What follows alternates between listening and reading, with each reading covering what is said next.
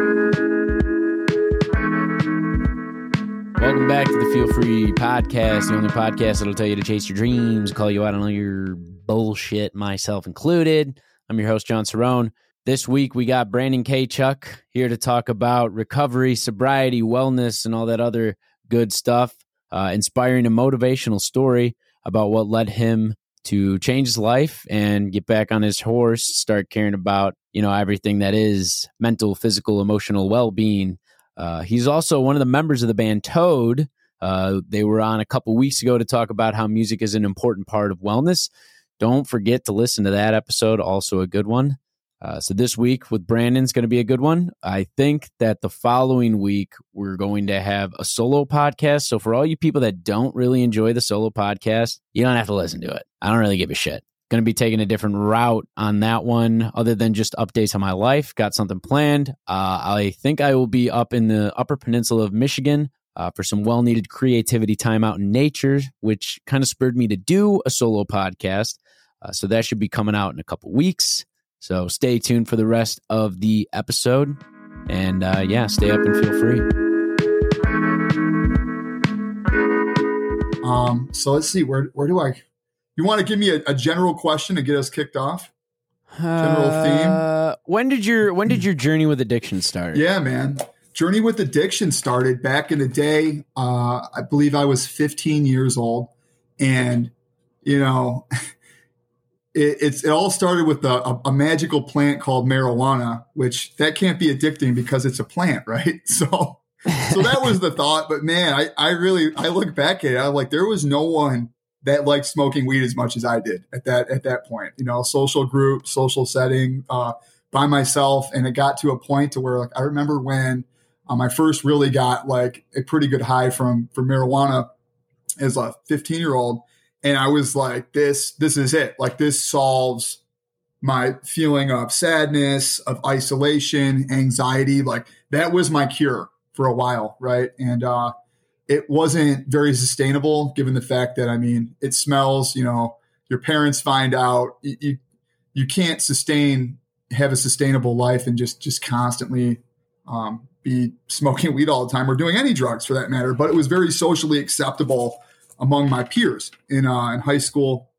So dealt with that for a while, man.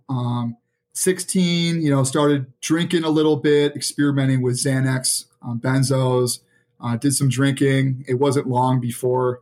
And this is all just going to be kind of like rough estimate timelines. But, right. Eventually that led into some serious, I had a lot of conflict with my parents, right? They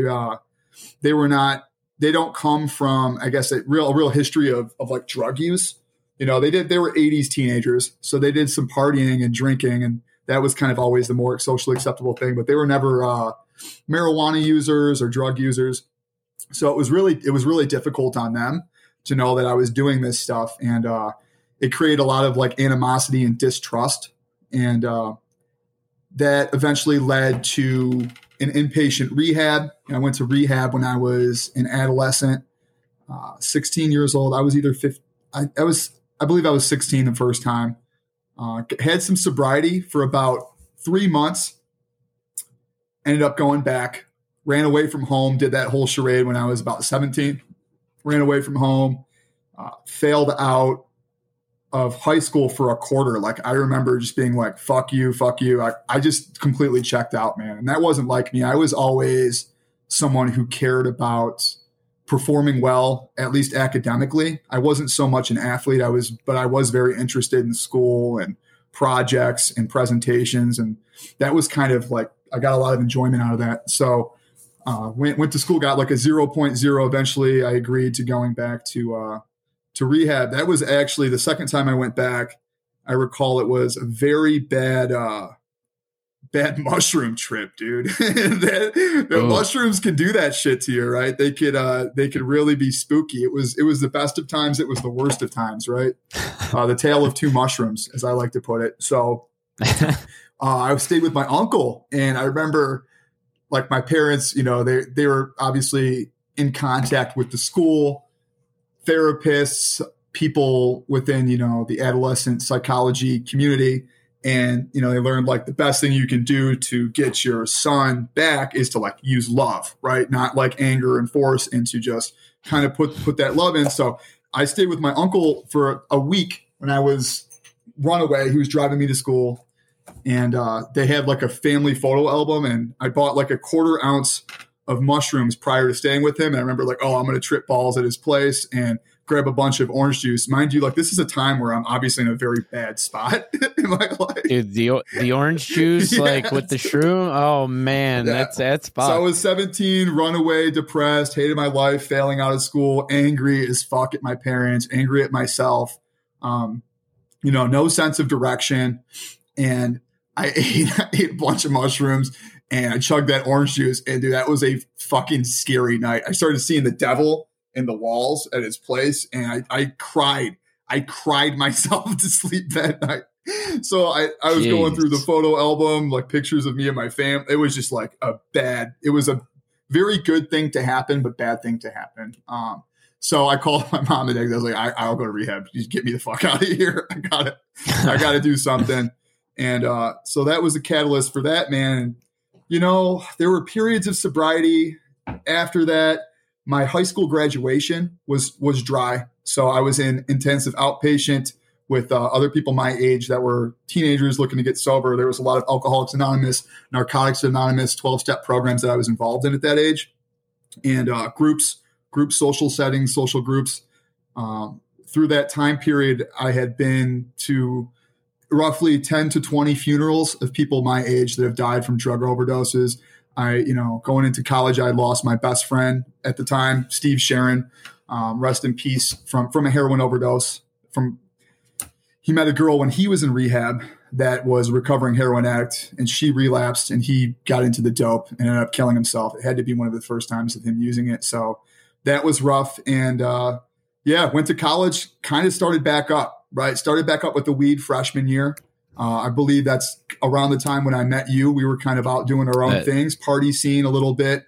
And that is when I met you. Yeah, I was a sophomore. There's some other characters that were involved in that story as well. And that was a wild and fun year. I was able to sustain a level of success academically using I guess you could call it the moderated marijuana alcohol. Dude, I was doing everything though. I was doing a lot of shit. Yeah. Too. I was taking pills, but I believe I had gone so hard in high school that I'm like, okay, I was able to sustain at least good grades, right? That's what it was. I wasn't very active in extracurricular. I wasn't doing community service and shit, but I was doing the fuck out of class. So I probably got a 3.5, 3.6 grade point average freshman year, right? I started studying Mandarin Chinese, which became a real interest of mine. So as I would go around, everyone liked to smoke all the time at Grand Valley, right? So we would go take cruises. Right. We'd go to people's houses. If I was at your house smoking weed with you, I had my fucking Chinese book in my hand. And I was studying Mandarin. I was doing my homework. Everyone would make fun of me. I'm like, dude, we smoke so much weed that I literally have to take all my homework with me and do it while we get high. And it worked for me. I figured it out. So I learned Chinese while I was high for a year. And that was sustainable. Got into MDMA pretty hardcore that following summer. That was the summer of the first Electric Forest. It was the summer of 2013. We had dabbled into Bitcoin. Bitcoin was around $60 back then. We were getting plethora of things through the utilization of Bitcoin in marketplaces. And I thought I was living the life of just a fucking outlaw king, ego, psychedelics, LSD, dimethyltryptamine, you name, it was a unreal experience. It was crazy. There was death. Lost another friend who had overdosed that summer. Fucking so much shit. This summer, so the summer of 2013, right, was the summer of basically, I guess you can call it the summer of love, the summer of psychedelics, right, for our generation. This was when EDM, dubstep were becoming more prominent. EDM culture, right? A lot of these big names. It was a pivotal moment, in society. So you had this catalyst for just a perfect storm, right? And I went too deep. that summer, I came back the next year, complete ego death, like extreme depression, no sense of self or who I was, just like quite literally afraid of my fucking shadow, like afraid of existing, man. Like there were times where I almost checked myself in to a psychiatric institution. And I largely attribute that to, well, it wasn't MDMA at the time. It was BK MDMA. It was methadone. Right. But that shit was neurotoxic as fuck. So, that was a changing point where I had made some changes and I was humbled by that. There was a lot of growth. Although I didn't get sober at that point in life, there was like this feeling of like a rebirth. Like I feel like I changed as a person. I became more aware socially. I started caring more about other people. And I just kind of realized that I'm not this God, right? I'm not God. I'm a human that can be destroyed and brought to the point of wanting to no longer exist. So, that was a learning experience. Eventually, let's see, where does that put us? Okay. Get back to school, do a couple years at Grand Valley, fucking still using drugs, but stopped using the ecstasy. The ecstasy stopped. There was dabbling in opiates. This is when I kind of want to start getting into cocaine. So yeah, I was going to say, sure. Yeah. Cause you might have to help me remember this shit, man. This is like 16 years of drug use. Like after your junior year at Grand Valley, cause I was gone for a year when I had failed out. When I came back the second time around at Grand Valley, that was when we started getting closer and started hanging out. Was that when I was at Enclave? Yeah, that was Paranoia. When you were, first it was when you were in the business college right next to me. That was when I moved in. My parents were helping me move in, and I saw you and Evan. Yeah. That was the year before Enclave. That was, I'm saying that year started it when I came back. Then we started hanging out because we were literally in buildings right next to each other.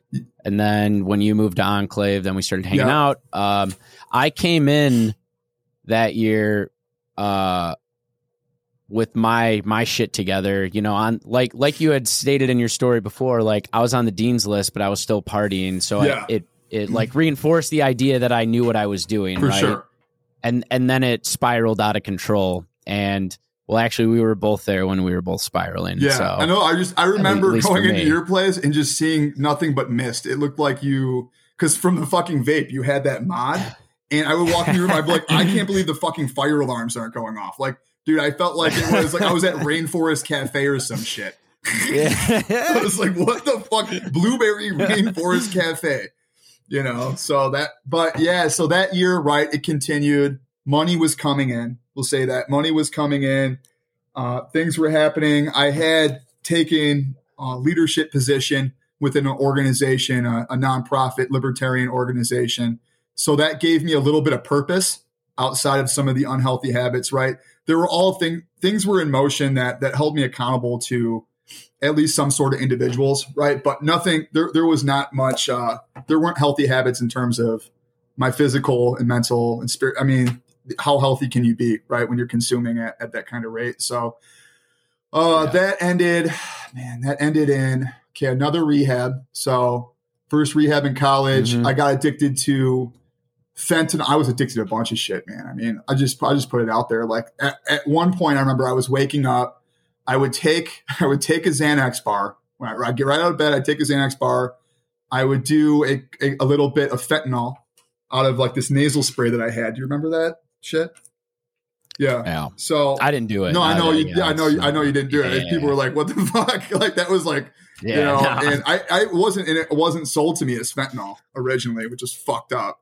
That was sold as oxycodone nasal spray, whatever the fuck that is. Fuck out of here. Yeah, dickhead. Right. That guy was a dickhead. Could have, like motherfucker. But I didn't really give a shit after I had tried it a few times. I was like, I don't care what this is. I like it.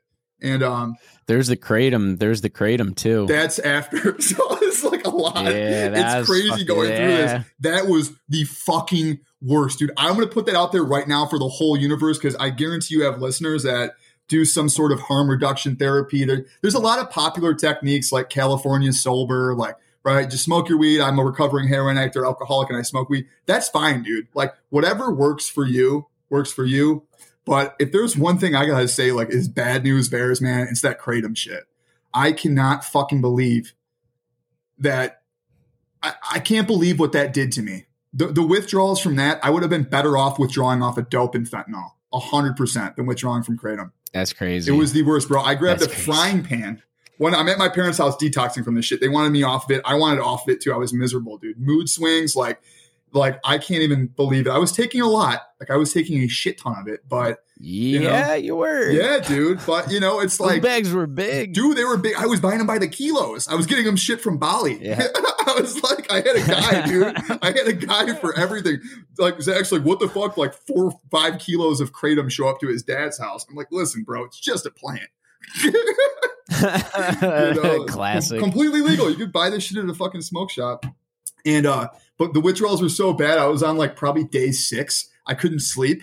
So I grabbed a frying pan. I was at my parents' house. I grabbed a frying pan. I tried knocking myself out. I was smashing myself in the face with a frying pan at like 4 o'clock in the morning, man, just trying to I need sleep.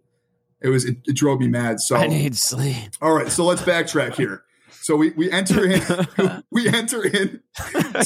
rehab, inpatient. This is my 3rd inpatient, right? First time in college. End up taking a semester off, which I did not want. I remember being like, I got it. I had great grades too. And this is the dangerous part. Yeah.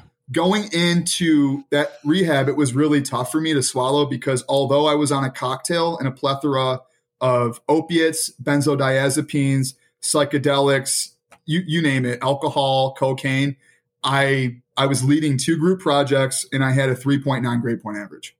And I had to withdraw myself as a medical thing for my own health. I was gonna fucking die. I would have eventually fucking died. Yeah. For sure. Like you can't mix cocaine, Xanax, Adderall, and fentanyl together and alcohol and expect to live very long. So that's precisely what I was doing every day. Right. So thank God, right? When I was withdrawing off the fentanyl, I called my mom and I was emotional and I was crying. I was in pain, man. I was in pain bad. She's always been there. Her and my dad have always been there to support me, even though I put them through so much shit. And we've had a lot of, we've had a tough relationship navigating through a lot of these problems, right? It's been difficult, right? It's never easy on any family. And they've always had my back and they just want, what's best for me. So they got me into treatment. I lived with them in Cadillac, Michigan when they had a place there for maybe 4 or 5, 6 months or something like that until I honestly can't remember. When you come off of all this stuff too, like there's a period where you don't remember, even when you get clean. Like what I was told, my grandmother was a recovering addict and she told me that she doesn't remember the first 2 years after she got sober. Cause it's completely different. Right. So there's a good chance that this whole year of my sobriety in the future, I might not really remember that well. Because it's new. Brain chemistry is settling. Like we just came off a 15-year bender. It does something, right? So I get sober-ish, 3 months, still, once again, only doing it for my loved ones. I felt resentment and animosity that I couldn't go see Base Nectar. I wanted to go see Base Nectar's Halloween show. And I remember being like, why can't I see Base Nectar? And I was so fucking pissed. I bought my ticket, whatever, and I wanted to go do that. And my dad was like, that's not a good idea. He's right. I wouldn't want to now. Definitely not see Base Nectar now, but I wouldn't want to, I wouldn't want to go into that environment right now. It's not enjoyable, but at that time I was, I liked that scene. That's who my friends were. And, so that was tough. Went back to school, basically fucking relapsed right away. Started drinking more cocaine, extreme paranoia. I was with John and I could tell stories about that, but it was bad, man. I completely lost my peace of mind. I quite literally was so afraid that I was going to go to fucking prison for the rest of my life. I was fucking scared. I was absolutely horrified, paranoid. People I knew were getting thrown in prison. What I was trying to juggle wasn't sustainable. But so I put in a semester. I managed to pass my classes. I believe at this point in time, my grades did start tapering. Like it eventually catches up with you, right? So I was doing enough to pass and get through my classes, but I wasn't highly performing. I move out of, let's see, this goes on for about another year. I move out of Enclave.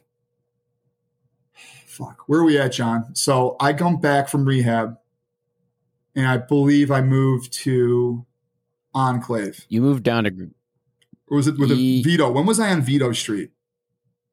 Did I go from when you moved? That was after you went from Enclave to downtown GR. Yeah. You were living with your one DJ buddy and all of his other Kane. buddies. Yeah. And you only stayed there for a little bit.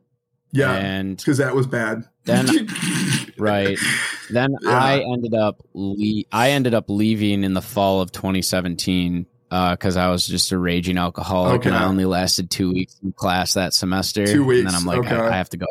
Yeah, I'm done. So I don't know where you moved after the Vito Street. We'll talk about Vito Street for a second. So for sure. I'm on Vito Street.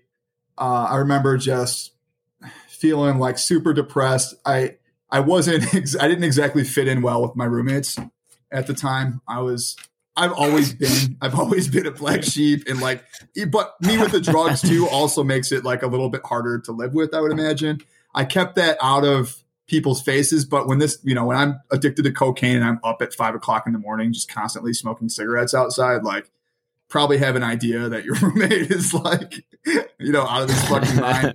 So I never really connected with those guys. I did get in physical shape, which was interesting because a lot of those guys were big fitness people, and so was Kane. Kane was on a huge fitness thing. It was a weird combo. It was weird, man. So I kind of got my fitness thing. So I lost 40 pounds. Yeah. I got addicted to cocaine and Xanax. I would go work out while I was blackout. I would go to the gym at 3 o'clock in the morning with 2 grams of cocaine, and I would just do it. And then I would run 2 miles, and then I would do it, and I'd run 2 miles. Then I'd start lifting. So I was doing coke and exercise. That was my thing for that year. Lost a bunch of weight. Insane. It was fucked, dude. I seriously I don't know why I did that shit to myself. I couldn't just accept. I was like, if I'm going to do cocaine, I'm going to be a good cocaine user. Man, it was just so much. My sleep schedule was so bad for so long. So they eventually wanted me to leave. They wanted me to leave the house. I understood. And I was like, what the fuck? I was surprised at the time, but I shouldn't have been living there. Honestly, it wasn't a good fit. And I remember being like, okay, this is the worst. It can't get much worse than this. So I drive. I've got probably a few $1,000s in my pocket. I'm like, I'm going to go to the casino. I drive to the casino. My car, I crashed my fucking Malibu. It spun out. It wasn't aligned properly when I took it in. So I just smashed, I spun out on the expressway, smashed into a wall, and the car is smoking. And I just remember God damn it. So I was so just over it. I just got out of the car and just started walking home. And some guy comes up to me on the expressway. He's like, whoa, dude, are you okay? I'm like, yeah, it's all good, man. I'm just going to go home. I just over it. I'm like, I don't know. I'm just going to go home. He's like, dude, I just called the police. You can't. I was like, oh shit. I wasn't drunk. So I remember the first thing I did when my car crashed, there was all this smoke coming up. I'm like, oh shit, I have Xanax in here. And I found the drugs and I threw them off the fucking highway. And then I started walking home, and the guy's like, dude, I just saw that. Are you okay? That was fucking crazy. I'm like, yeah, it's fine, man. I'll be all good. And then he's like, okay, well, the police are coming. I was like, fuck. So right when the police show up, I'm like, I'm not drunk. And he's like, okay, all right, man. And they didn't breathalyze me or anything. I wasn't drinking, but I was definitely probably on Xanax and a whole bunch of other shit. But right. They didn't really test for that. You can't, there's no breathalyzer for drugs. I hear they have one for marijuana now. I'm not sure about that other stuff unless they test your blood levels. But moral of the story for that day was it can always get worse. It can always get worse. So make the right decisions that you have control over to not make it worse. What the fuck was I doing driving to the casino? I was making poor decisions, and I kept putting myself in a bad spot. Right. So you were able to graduate Grand Valley. Okay. Yeah. And I know you went through a phase out of college in recent years where you really just stuck to drinking and smoking marijuana occasionally. Right. And you you might have dabbled with harder stuff here and there, but you haven't been doing shit like your college days, that's for sure. But correct, because you were just doing the alcohol and the marijuana, you're like, well, this is society can accept this. I'm not a total train wreck right now, but I can still keep using and function at an not like a suboptimal level, correct, or like enough, So what caused you? So actually, I'd like the listeners to know how long have you been sober for? Yeah, I've been sober. So I'm coming up next month on the 12th will be 8 months. So I'm just over 7 months. Congratulations. Thanks, brother. I appreciate it. Yeah, it's been a good journey. So now with all the backstory of you're pretty much half everything the you've dealt with addiction. we could go on, but yes. Yeah. Right. What led you to getting sober this time around?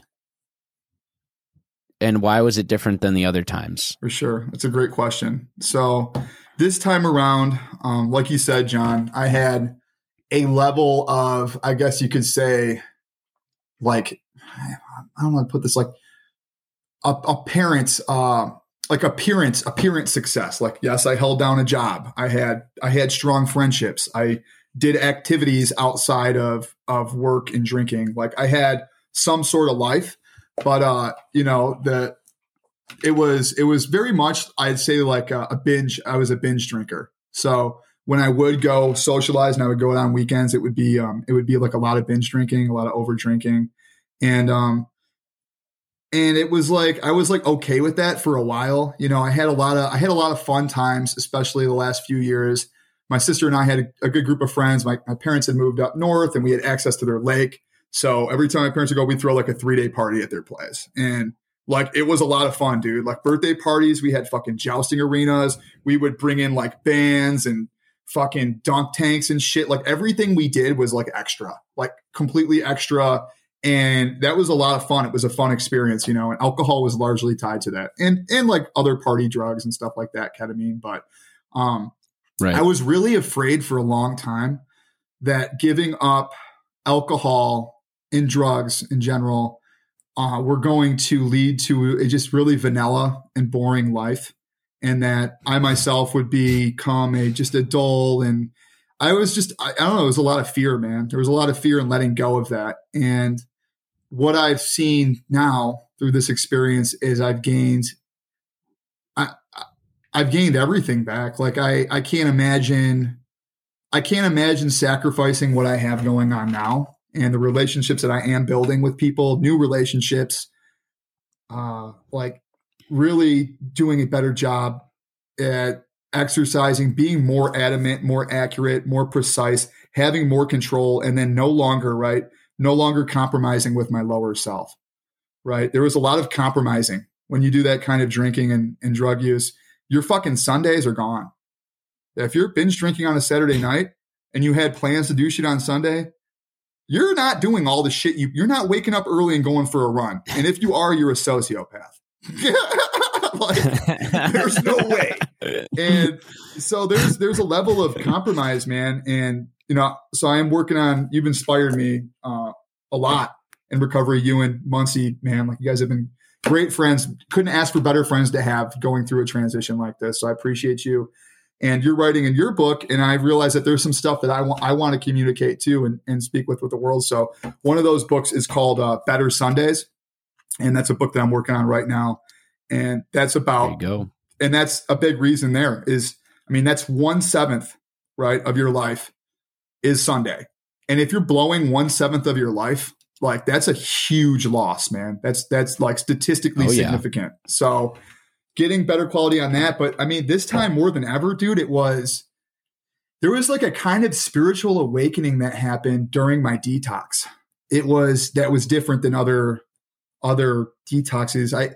The gears had already been spinning. So, I was going to say that you had a lot of really good wellness practices that you would always talk about, even while you were still doing the partying and the drinking. You're planning, like, you'd work out occasionally, you'd hit diets and stuff. Like you said, you had this community aspect of things. Like, you were doing a lot of really good work on yourself But like you were telling me on the phone multiple times, you're like, dude, I just like drink Friday and Saturday, and then my Sunday is fucking shot. Mm-hmm. You know, I'm just too hungover to do anything else. Yeah. And so I remember that. And I kind of want to ask what led up to getting sober the 7 to 8 months ago, though. Why? What happened this time? For sure. You? So specifically what happened was we had played a show. Toad played a show, and we had a fucking great time. It was awesome. And, you know, anyone knows me knows I'm very open about all this. And, you know, I'm totally willing to share that in the podcast. So what had happened was I had about a gram. It was a half gram or a gram of heroin that I bought. And I had kept that for like a rainy day, right? Whatever the fuck that means. So after we played our Toad show, I remember like, okay, I had this prize for myself waiting at my place. So I opened it up and I did some. And then that was off to the races for about 2 weeks with that. It had lasted a lot longer than I thought. The detox off that was rough. It was humbling experience. While I was on it, I was still drinking too, quite a bit. So health problems from alcohol that I hadn't experienced in the past, right? There was a lot of this drinking and fun, but the gears were already turning about the quality of life aspect that we talked about, right? But now it was becoming physical. John, I had like a acid reflux disease, and I had this for a long time. And I got to tell you, like someone with acid reflux disease, drinking is one of the fucking worst things you can do. So that finally caught up with me where I was waking up in the middle of the night, like I couldn't breathe. Like I literally couldn't breathe because of so much alcohol. It was doing something. I was like looking it up online, and it says like, yeah, when you drink a lot, it can make your acid reflux bad to where you can't breathe. So I was waking up out of breath, unable to breathe. I thought I was going to like die in my sleep. So you're mixing the alcohol with the opiates, right? I was waking up, I was nodding out and waking up and already slow heart rate, unable to breathe. So there was some like in my head, like near death experiences on that. And that was scaring me quite a little bit. So a large majority of this initially was fear-based. It was a bit of fear-based recovery, but more than that, I had like acknowledged the fact that like, well, this time it's all me. No one knew about my issue with that, right? This was all something that I had going on. This wasn't mom and dad calling me, telling me I needed to do something. This wasn't my employer telling me I was going to lose my job. This wasn't school. This was like, and I'm like, I have an opportunity here to make a change for my higher self and be a better version of myself. And I know now I have all the tools. I've been implementing these tools slowly over the course of the last, say like 3 or 4 years, right? Ever since an experience I had with Josh Harrison, but that's a little separate, but that was another spiritual awakening I had, right? There was all these levels of many spiritual awakenings that led me to this point, right? So I had the faith. I basically had faith at this point. I've seen it. I've seen you and Muncie do it. That I can live a fucking awesome life without drinking. I truly believe that I can. And the drinking was the thing that was always bringing me back to the drugs, man. Like I liked drinking. It was socially acceptable. It was very easy to find some other stuff as well. But having had experiences through music, I've never felt more alive and like a high that you get from being on stage and jamming and vibing with your friends and creating something, right? So I experienced that, and I've experienced it sober, and it felt really good, right? So all these elements are telling me I've got all these great things going on in my life. I'm experiencing peace and spirituality and love and fun, like raw fun. And I know I can do it without the drugs and alcohol. I've got all these physical goals too. It's like now time to pull the trigger, right? That and all the physical. It was just a perfect storm of like everything that had happened leading up to that point, and then looking at the future, like here's what's going to happen next.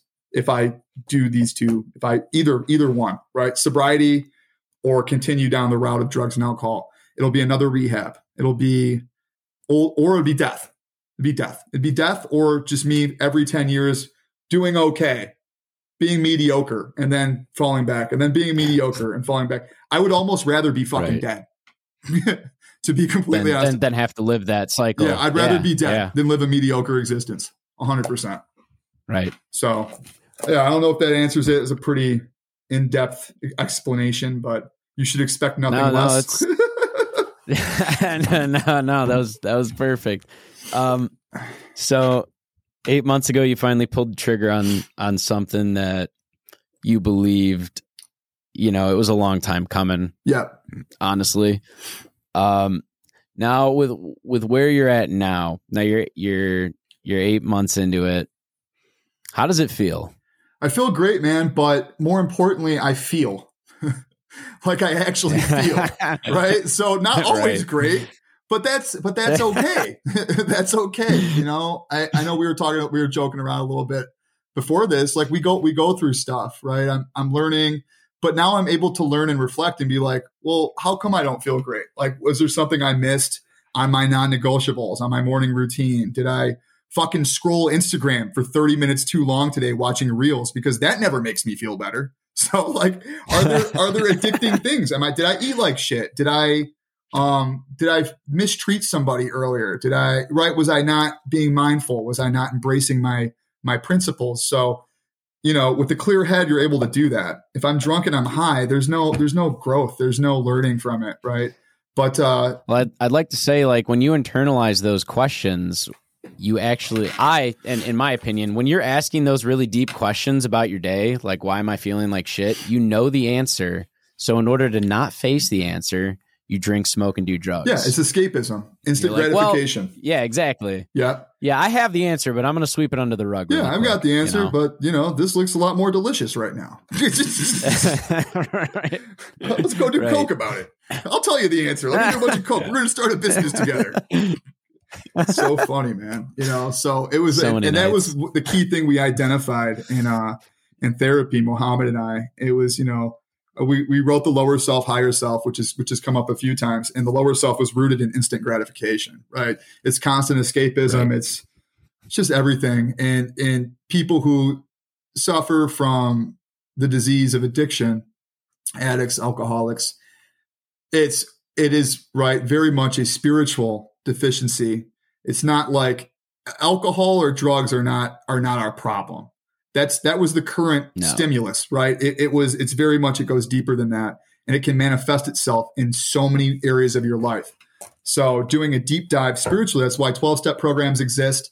I myself am not like adhering to a stringent 12-step program. I'm doing something slightly different, right? With my therapist, that's worked for him and it's working for me. And I know you do, right? Kind of like it's kind of like what I did too. For sure. Yeah. So and not to say that 12 steps aren't great. I've seen it help, at least people that I've met, tens, if not hundreds of people. So it's a great program. But at the core of it, right, it's a spiritual illness that we're combating. So really diving deep into that has been it's made this experience much more different. And then also having the tools that I've been slowly implementing, like meditation, gratitude lists, reading some of these books, right? Your brother Joe and I bonded over the fact that we had both read and enjoyed The 7 Habits of Highly Effective People. And it was a very influential book that helped get the gears rolling for me too. So a lot of good shit out there, man. A lot of great resources. And if something's not working for you, or you don't have a great person that you feel is helping you get to that next level, they are out there. Fucking call me, man. Reach out. Like anyone listening to this, reach out to me, shoot me a message, give me a call, shoot me a text. I truly do. One of my key purposes here is compassion, and moving forward in my journey is to truly seek out and help others achieve a sense of control over their own lives and their existence. So definitely here for that. That's beautiful. Yeah. Honestly, that's beautiful, awesome. John. You fucking love you, man. Hell yeah. Love you too, brother. Goddamn. So how's the physical wellness going now that you're I'm a fucking beast, bro. I got some work to go. I'm gonna say I'm proud of you though. You're consistent. Man. You're tracking everything. Yeah, I'm doing what Joe did. I remember when you told me your brother tracked every fucking macronutrient. I was like, that motherfucker's crazy. And I'm like, dude, that's like it's a way to do it though, dude. My therapist is like, you gotta fucking track that shit. I was like, all right, dude, I'll give it a go. So, man, I got a lot of work to go. For those, go ahead. If you're looking for those type of results, you have to track it like that. Dude, for sure. That's yeah. If we track everything else we do, you should track the food you're eating if you want the ultimate control. Right. Like, if you track your finances or your calendar for work, your meetings, your like whatever it is we do, everything should be measurable. You have to be able to measure it to know if you're hitting the metrics you want. And then if not, you got to adjust. Right. So it's a science. Right. Everything is. So the journey's been good, man. Goal achieving. Yeah, for sure. And it's the only way you can do it. Like, oh, I'm not getting results. Like, you could go to the gym every day. If you eat like shit, you're fucked, man. You're not going to lose any weight. I did it for years. You gotta have the eating habits and the eating regimen. So it's been good, brother. I got a ways to go. I clocked in at 236.7 pounds 2 days ago. I believe at my heaviest earlier this year in March, I was 265. So I'm down about 30 pounds. Okay. Yep. Got about 20 more to go. Thanks, nice. Brother. Yeah. I changed the goal from 220 to 200. I feel like I'd be a more comfortable 200. So I'm going to go to 200. I think you could do it. Yeah. Oh, definitely. I know I can. And it's going to be different this time because 200 back in the day was 200, but it wasn't like a muscular 200 because I wasn't hitting the protein. I wasn't doing the macros. So this time 200 on me is going to look a lot different than the last time I was 200, which was a long time ago. But I'm excited, man. I'm looking forward to it. It's going. Zach's a fucking beast. I just saw his Strava today. He did like a 20-mile run yesterday. I was like, motherfucker. He's like running 20 miles at like, God, it was like 9 minutes a mile. I'm like, how do these fuckers do that? Him, your brother. 9-minute pace? Like for 20 miles, man? I'm like, I don't know, dude. So it's impressive. It's good to be training with guys like that because, it makes you kick into next gear. So it's cool. That's the Ironman. Shout out to Zach Vandegooch and Josh Harrison on that shit, dude. Like, both big inspirations. It all started, Zach and I, with a 5K that we did like 3 years ago, or it was a 10K. And he's like, I want to do a 10K for my birthday. And I was like, are you fucking crazy, man? You know how far that is? And then he's like, dude, you got 2 weeks to train. And I was like, all right. So we did it. And I was like, holy shit, that was awesome. Like, we should do a half marathon and a triathlon. So he signed up right after that. We did that shit. I was like, we should do a marathon and a half Ironman. And he's like, okay. And then I was like, we should do an Ironman. And he's like, dude, all right, fuck it. So we got the Ironman October 23rd in Sacramento, California. And that's the next milestone that we're training for right now. So it's been cool, man. It's awesome. Next question. Next question. What else are you doing? Protein. Lots of protein. Doing the protein. Not now, Chief. I'm in the fucking zone. So what else you got on your plate for the future for Brandon? Yeah, man. What's cracking? I know you got the Better Sundays thing going. Sure. So yeah, we got the Toad. Yeah. Okay. We've got the Better Sundays thing going. So I've kind of started drafting out a basic idea of what I want that to look like, some intros. I'm basically putting thoughts to paper. That's a good starting point for me, man. It's very easy to get overwhelmed with all these concepts, right? Like, the first thing about like a book, like writing a book, where the fuck do I start? Just start, right? What's cool about your book is it was a compilation of thoughts and ideas and journal entries, right? So that's just putting the pen to paper is the best way to start. So I've started that. I still do have Mandarin tutoring. I thought it was today. So I was actually on the call. I was like, wait a minute. This isn't until August 6th. So I scheduled her out. Like I must have missed it today, but I try to do, according to my schedule, tutoring with my Mandarin tutor once a week. So we got that going, staying with the Mandarin Chinese studying. I volunteered just about every other Saturday morning for a nonprofit in my area, Saturday morning. So Saturday mornings usually look like I either wake up, do my morning routine and I go volunteer, or I wake up, I do my morning routine, I go to the gym or do like a run or some sort of exercise, right? And I found that has really jump-started the quality of my weekends. So we've got that going on. Work is great. I fucking absolutely love my coworkers, management, my boss, my VP.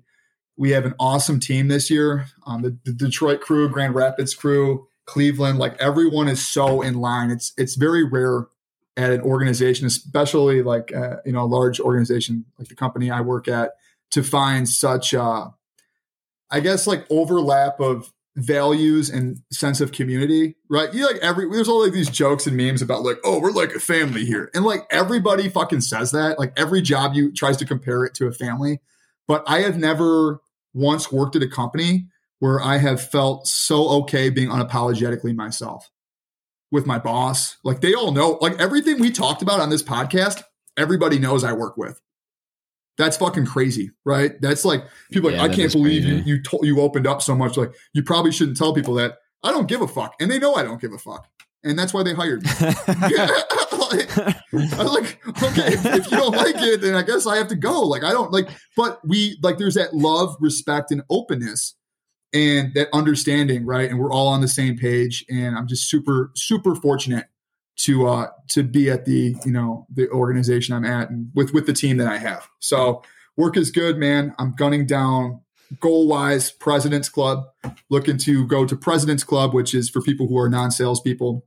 President's Club is an annual trip that is awarded to the highest performing sales representatives at a company.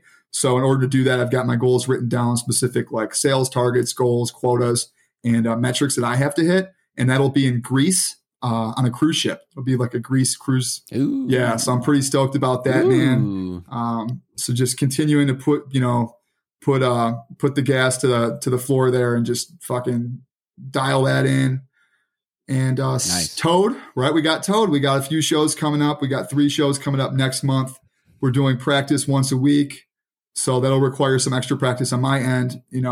Twice a week with the sax is a good amount for me to do to make sure that I'm doing the things I need to do to dial it in. Song creation, we're going to be setting aside time together as a band to develop new songs and get experimental, right? So we've got that going on. Let's see what else, man. I'm tired just talking about all of it. And then I have the pleasure I got the pleasure of talking with my awesome friends, man, like you, and staying in touch, right? Whether it's you, Zach, I'm not going to name all my friends because I'll forget someone will get upset. So I'm not going through the list. Right. This isn't a fucking Academy Award speech, but it's cool being able to call someone that I love every day and be able to shoot the shit with them for 30 minutes to an hour. I make that a point. That's super important, right? Being a relationship-oriented individual. So, yeah, I mean, that's pretty much what's going on, man. I do go to AA meetings once a week. So I attend that fellowship just to stay in touch with the community. Therapy once a month with Mohammed. So I've got that scheduled down. Ironman trainings. Sutton's Bay with Zach next month. We're going to do a half Ironman. Then the following month, we're going to do a 2/3 Ironman. And then the following month is the full Ironman in Sacramento. So we've got a training regiment for that. I think that's pretty much it, man. Yeah, I've got like a lot of free time. So just, Yeah, sounds like it. It's like I'm just winging it, bro. I'm just fucking chilling. No, I've seen your planner. You're definitely not winging it. You pretty much post that every day on Instagram. That's been a new development. Thanks to Mohammed. He was like, "Hey, man, it's important to promote these sort of things. People will benefit from this. They'll reach out. It gives you an opportunity to possibly monetize in the future off of this personal development that you're doing. You could teach courses, do a podcast, right? Something on sales." He's like, whatever, but it's good to show that. And he's like, but most importantly, it serves as an excellent tool for accountability. So like, okay, shit, I got 30 followers that watch these videos, bro. I got to fucking post my shit. I got to stay on top of it. Yeah, right. I better eat good today. I got 30 people going to ask me like, hey, why didn't you post your fucking food today? What did you eat? Did you eat some fucking Wendy's? You got it all over your face. So you need that accountability. It's important, man. We have to. No matter how high performing we are, we're constantly battling a lower version of ourselves that's telling us, fuck it. Who gives a shit? Like you got to have some sort of accountability, man. You got to have it. It's important. Yeah, I've just gotten back into that accountability recently too, with working out and dieting again. So, every time I get hurt, what are some of my goals? At least we'll start with the physical stuff, because I know you were doing a lot of basketball and you were wanting to gain weight, right? Right. So here's the problem I've run into in 2023, Brandon. Excuses? didn't make any fucking goals. No, it's not even excuses. I just didn't make any fucking, just no goals, you know?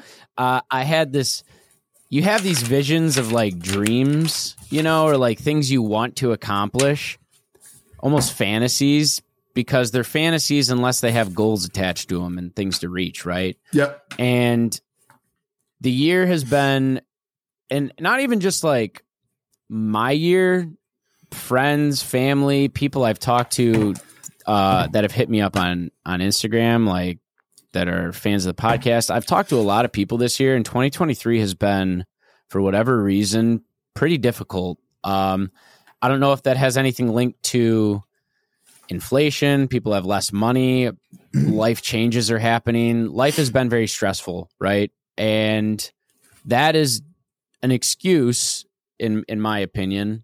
But I started to crumble a little bit in terms of my goals. You know, I was just doing the bare minimum. I'm like, I've got this podcast, you know, I'm active here and there. I've got vacations planned, you know, just whatever. I was just kind of like on autopilot, you know, and I don't operate like that. And I've noticed that over the last couple months that if I don't have goals, I don't enjoy life. I don't enjoy the podcast. I don't enjoy writing. I don't enjoy basketball. I don't enjoy anything if I don't have a goal to reach. That's just how I think now, you know, or what I've come to, because the last 6 to 7 months, it's like, damn, dude, then I get a little too nihilistic, you know, because then I'm like, what is really the point if I don't have the, you know how I get, I know right? how you get. The nihilism. Yeah, I know how. So then I'm like, what's the fucking point? You know, I don't have any goals to reach anyway. So who gives a shit? Right. Okay. So now I'm here at the end of July, and it's my mission. My goal is to make some goals, kill it.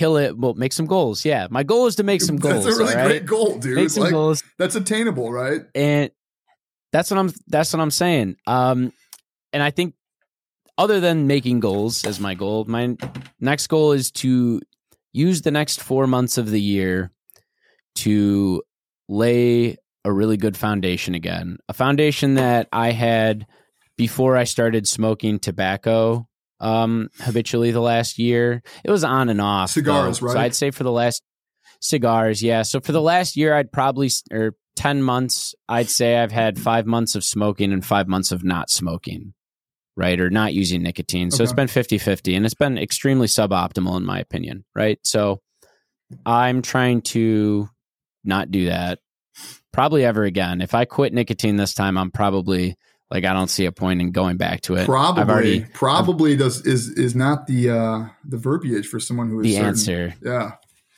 Exactly. So yeah. you're not sure yet. That's you're not also sure the problem. yet. You can acknowledge that. You're not sure yet. That's the problem I'm running into. Yeah. See, well, the issue is if I have a couple acres in with my house on it, I've wanted to grow tobacco. I've wanted to cure it myself. Oh, really? No. Yeah, I've wanted to like try it because like what I'm smoking, I don't know what they spray on it. Yeah. You know, just like it's somebody else's corporation. It's like I'd really like to see how it's done. I don't know how to explain that. That's why I'm only saying probably. It's like, well, have you done it in your video game? Wait. Have you grown tobacco in your video game?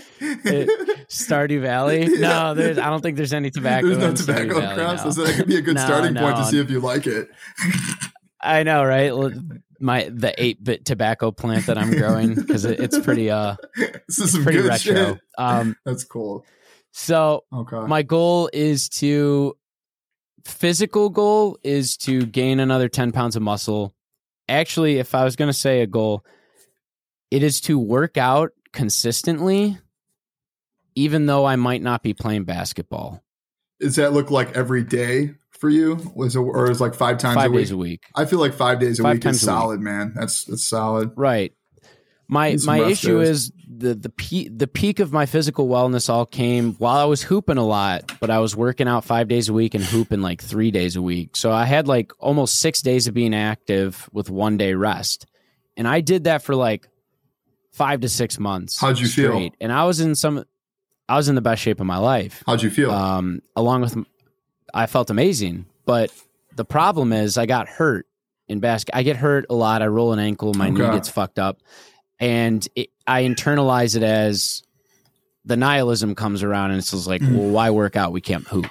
you know? So then I go through a month or two of not working out, right? Okay, so my goal is to change it into, I just need to find a way to stay active no matter what, even if I'm not hooping. Yeah, maybe try some other shit that's less intensive for like. So when Josh was running a lot, he fucking snapped his foot while he was running, and he kept running because he's fucking crazy, and he snapped his foot. So he had that fucking boot on his foot, and he did the bike thing, and he did a little bit of swimming. He didn't like swimming as much, but he kind of got into the bike aspect, and he said that helped alleviate some of the pain from not being able to run. So yeah, just, right. It's be a good opportunity of exploration for you to seek out other options and step out of your comfort zone, because it sounds like basketball is a very comfortable thing for you. That's like your shit, so. I started using that when I first got sober. That was like definitely my thing. I'm just going to go to the gym, and even if I'm not playing against people, I'm just going to shoot around for an hour and a half with my headphones in. It's almost like a meditation for me. Cool. To just get in that state. I also might get on a baseball team either in the fall or next year, and we might actually get a basketball team together. So I've realized that I need like some sort of like competition. I can't just go to the gym 5 to 6 days a week. That's not. I need an activity, and now I know that. So cool. The other goal, I'd like to finish the second book by the end of the year. Nice. Damn, dude. You're cooking it up.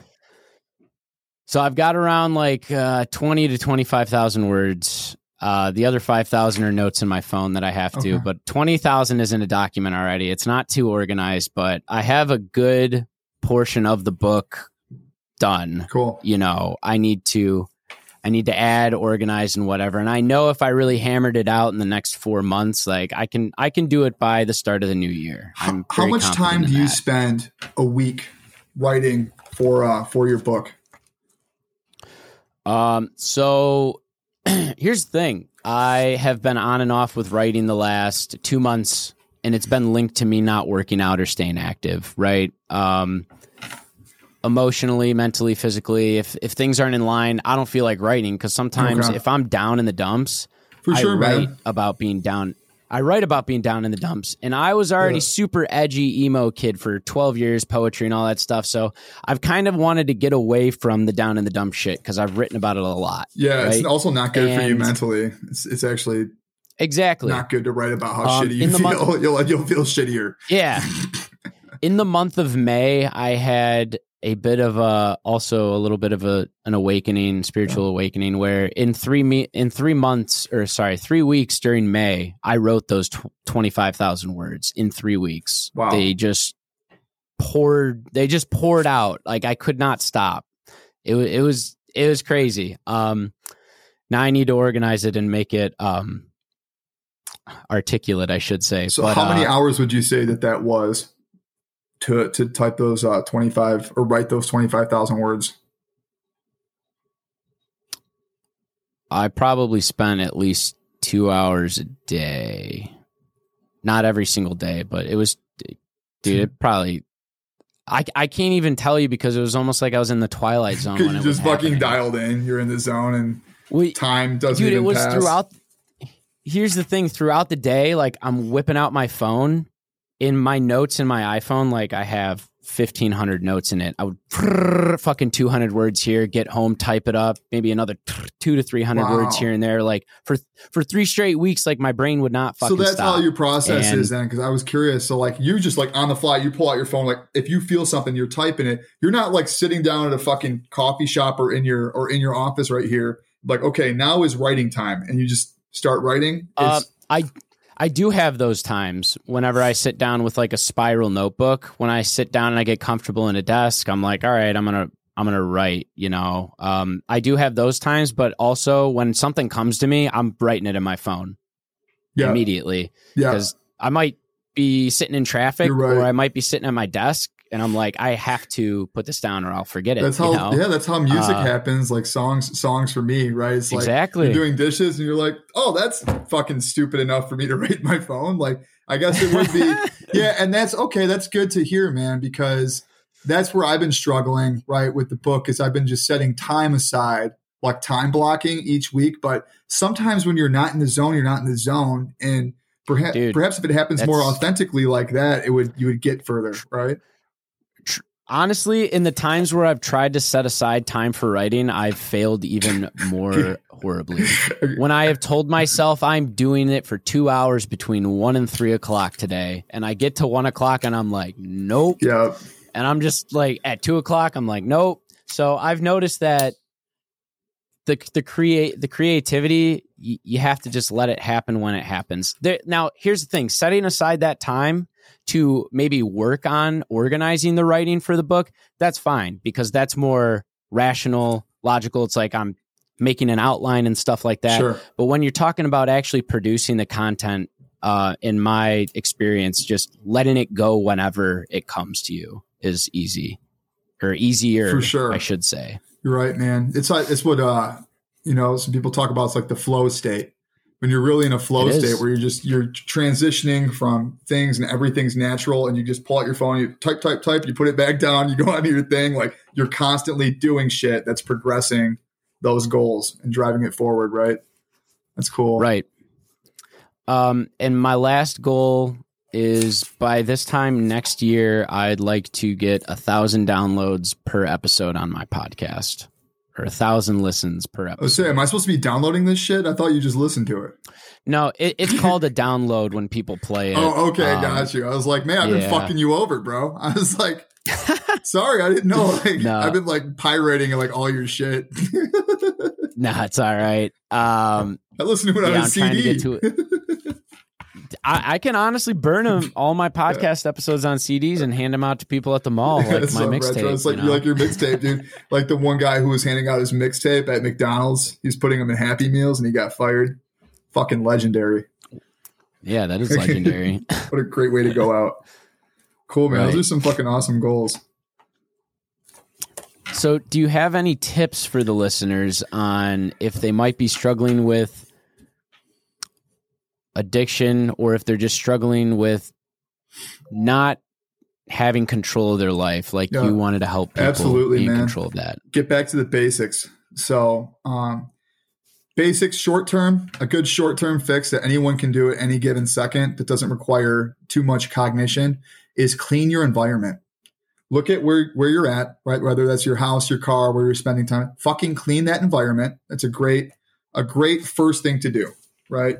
And then second, move your body. Get the fuck out of your house. Go for a walk. You don't have to go run a marathon. Go for a walk. Do some push-ups, right? Go move the body. Clean the environment, move the body. Now, the second thing that I would say for people that are looking at actually creating sustainable long-term change is to first write down lower self, higher self. Acknowledge that you have two selves, right? We got the self that operates at a higher frequency, and we have the self that operates on a lower frequency. Acknowledge those, recognize those, talk to your lower self. What is that self about, right? And write it down, break it down, grab a piece of paper, you fold that shit in half, open it up, lower self, higher self on one side, and write that out and get detailed, right? What does that look like? What are some of those habits? What are the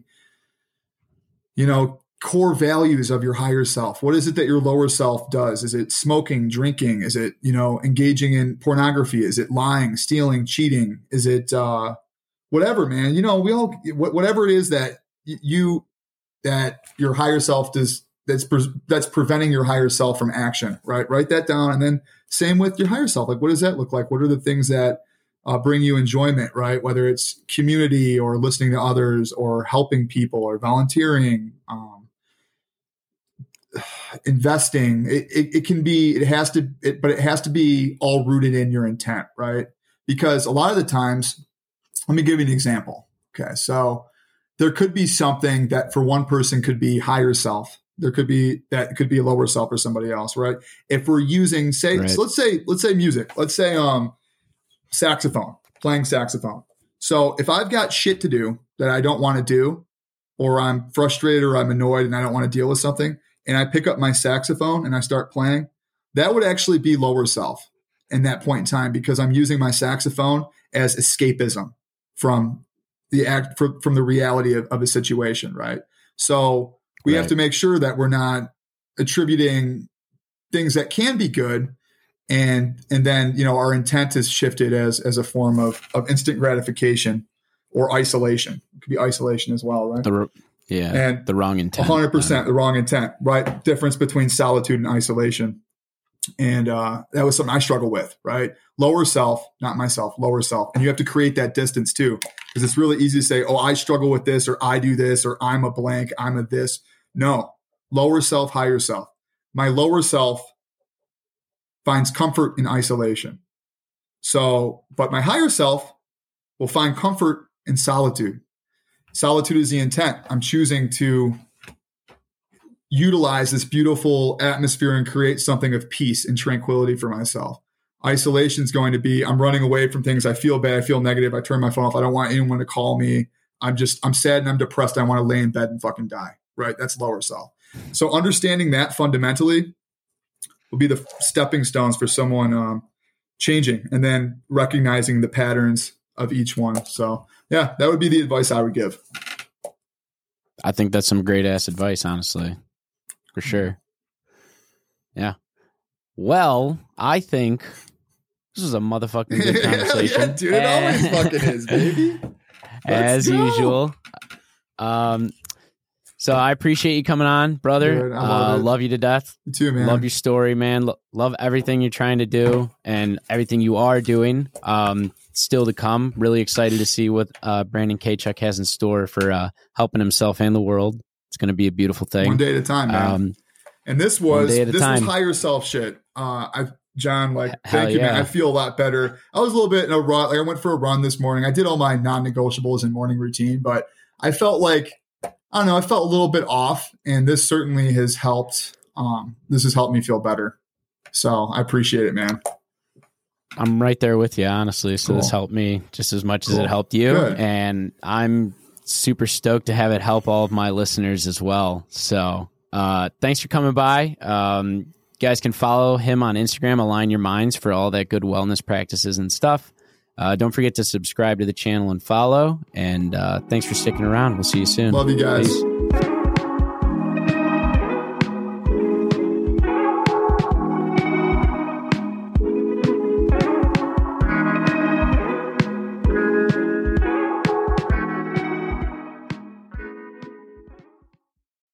Thanks for listening. We hope you enjoyed this episode of Feel Free. If you haven't already, please give us a rating or a review, as it does help new listeners find our show so more people can get in on some Feel Free goodness. Again, we appreciate all the love and support from you all. Hope you have a good rest of your day.